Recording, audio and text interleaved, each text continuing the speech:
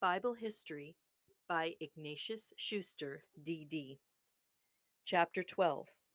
Destruction of Sodom and Gomorrah. Abraham went part of the way with the strangers, who were going to Sodom. As they journeyed along together, the Lord said to Abraham, "The cry of Sodom and Gomorrah is multiplied, and their sin is become exceedingly grievous." He told him that he would destroy the two cities. Abraham was struck with fear, for although the men amongst whom he lived were wicked, he loved them as neighbors.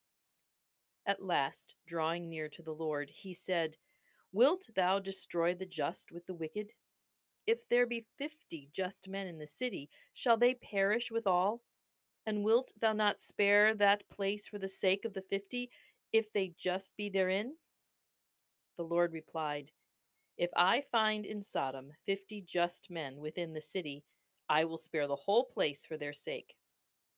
And Abraham said, "Seeing I have once begun, I will speak again to my Lord, whereas I am but dust and ashes.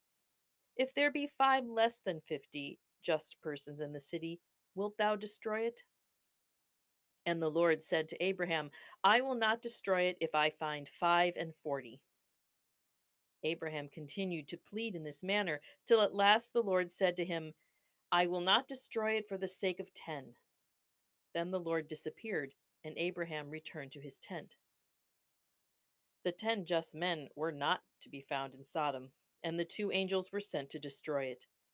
They reached Sodom in the evening and found Lot sitting at the gate of the city. Lot invited them into his house, and the angels said to him, "Arise, get you out of this place, for the Lord will destroy it."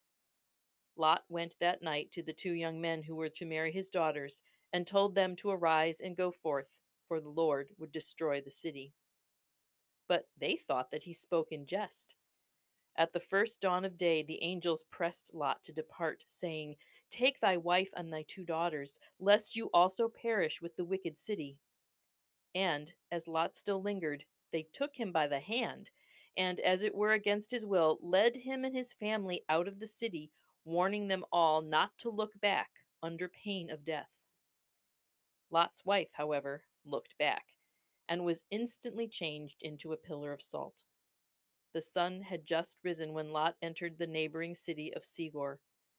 Then the Lord rained down from heaven fire and brimstone, and utterly destroyed those 2 wicked cities with all their inhabitants. On the site where these cities once stood is now the Dead Sea, a sulphurous lake which infects the air around and is carefully shunned by man and beast.